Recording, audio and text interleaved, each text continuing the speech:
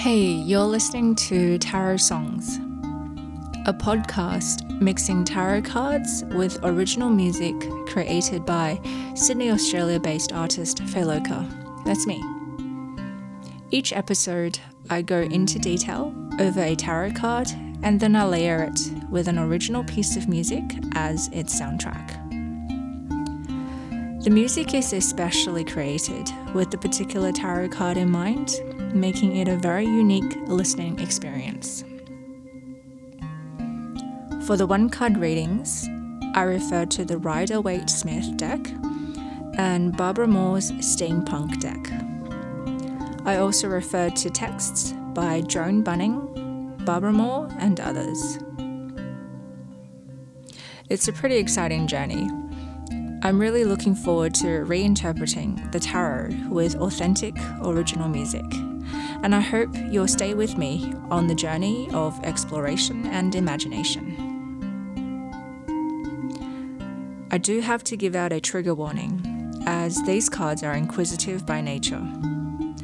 I reference experiences, some of my own, some are of others, that reflect trauma, PTSD, complex trauma, anxiety, depression, and other experiences and feelings that may be uncomfortable or that may feel unsafe for you.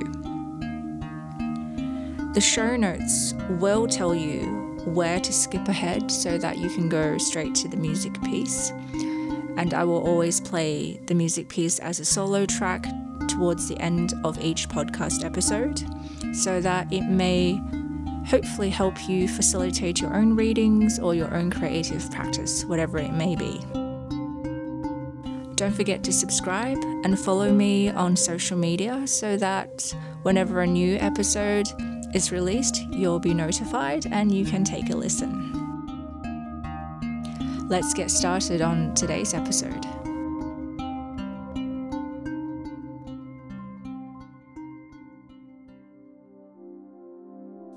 Welcome to episode 13 of Tarot Songs.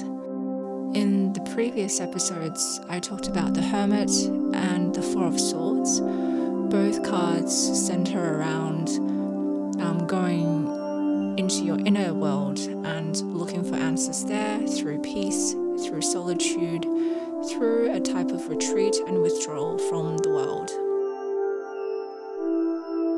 I picked the Ace of Wands as an inspiration card.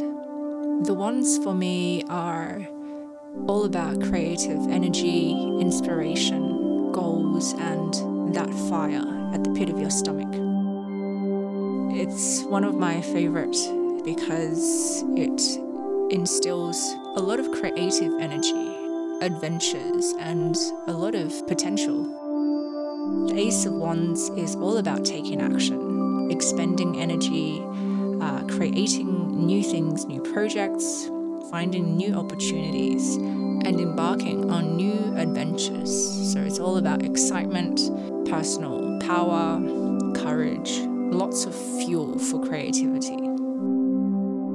So if you have started a new venture or a new project or a new job or even a new relationship, the Ace of Wands, when it appears in your reading, it's telling you to go forth and take hold of this energy, this creative, adventurous, passionate energy, and a great opportunity to harness and express your will.